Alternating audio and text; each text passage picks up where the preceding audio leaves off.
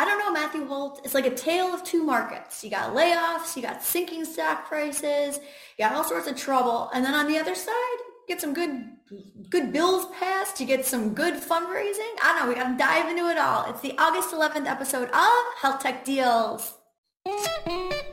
You're listening to Health Tech Deals.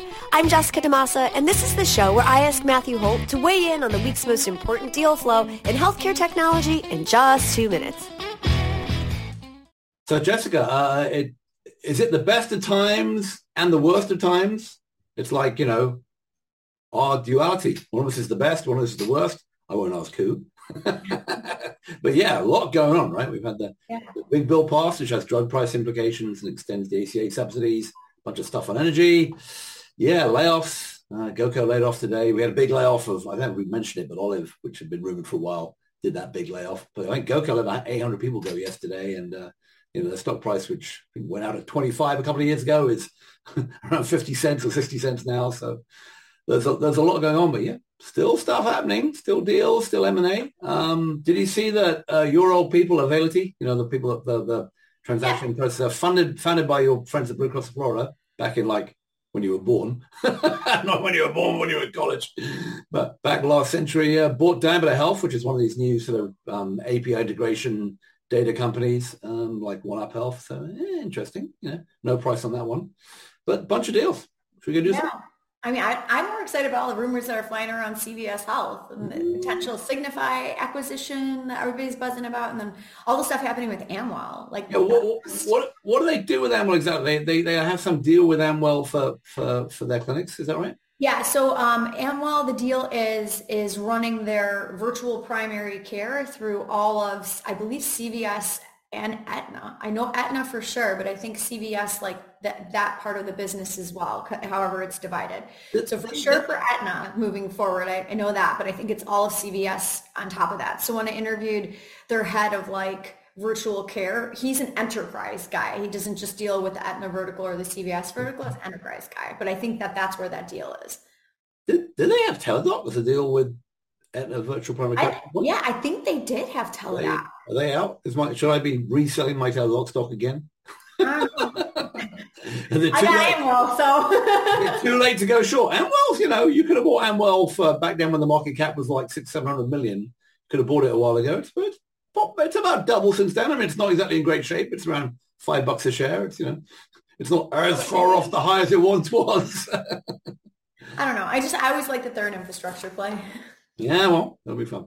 All right, well, let's do. There are a bunch of deals. Let's go do them. Yeah. All right. The first two coming out of the UK, two different startups. Sarah gets 320 million in half debt and half equity, and a company called Birdie gets 30 million, brings their total up to 52. This is a Series B for them. You said they're kind of similar, other than the UK thing. Why? Yeah, well, I mean, they're both in the UK. They're both in the home care market. My understanding is Birdie is more of a software as a service supporting staffing businesses, and that Sarah has the staffing agency as well, but also does remote monitoring at home. A lot of discussion with Sarah about doing hospital in the home and preventing people needing to go to hospital, long-term care. They're doing stuff with the NHS and with Germany. They had about 15,000 people on the platform. Birdie had about 35,000 on there. I don't know why Birdie got so much little money, more than Sarah did. But, it's just a big, big round for a company, frankly, outside the US. 320 is a lot. $20 million is a lot of money. So interesting to see what happens to that and whether they start coming here and whether there's a play in long-term care here where there's your friends at Signify are in that market too. Yeah. Or at home care, so not long-term care, at home care. All right, what about theater? They get 24 million in a Series A. I thought they had raised this already, but it brings their total up to 42.5. Yeah, I don't know too much. There's another these companies in surgery, right? There are a whole bunch of these other ones we looked at over the past. Just again, looking at surgery videos, looking at AI, trying to intended for training, but also for real time to catch mistakes in real time. Inside Partners and Mayo Clinic are both in this, so pretty interesting. What about Tevra? This is the combination of Cario and Patient Pop. They get 72 million. They had raised, this is astounding, 288 million before this 72. Yeah, they've both been around for a long time. Cario does practice management. Patient Pop does kind of advertising of practices. They put it together. Apparently the merger must be going decently well because they claim to be a unicorn now.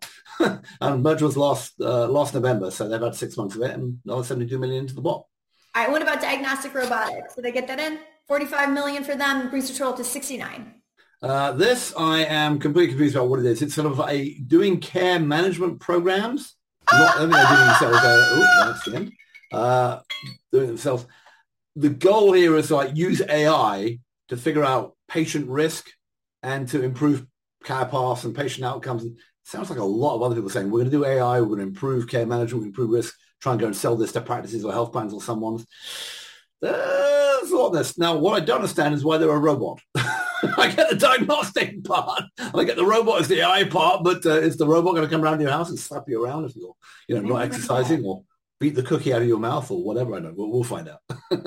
I guess so. Yeah. I mean, worth saying that Mayo is in this one as well, right? A little bit of Mayo in this, so that you can see the sort of the plot. Don't forget they were also in that hospital home company, Medically Home.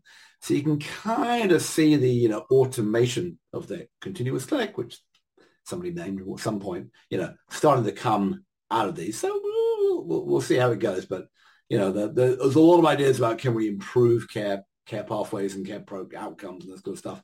Doesn't always work. Yeah, we'll see. A lot of it's interesting to see what got funding because it seems like it's so much more of the same. Yeah. I mean, it is. There's nothing really novel here. A couple home care companies, surgery AI, thing. It seems like it's just that none of this is new, and yet.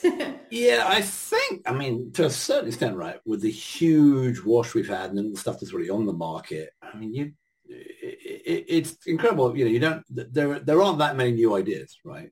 Because all the stuff that we've been talking about is going relatively slowly, right? The value-based care stuff, and we've had the huge funding rounds in mental health and telehealth, all this sort of stuff, right? So we kind of know what we've got there. What amazes me is that people think there's another opportunity to jab in there.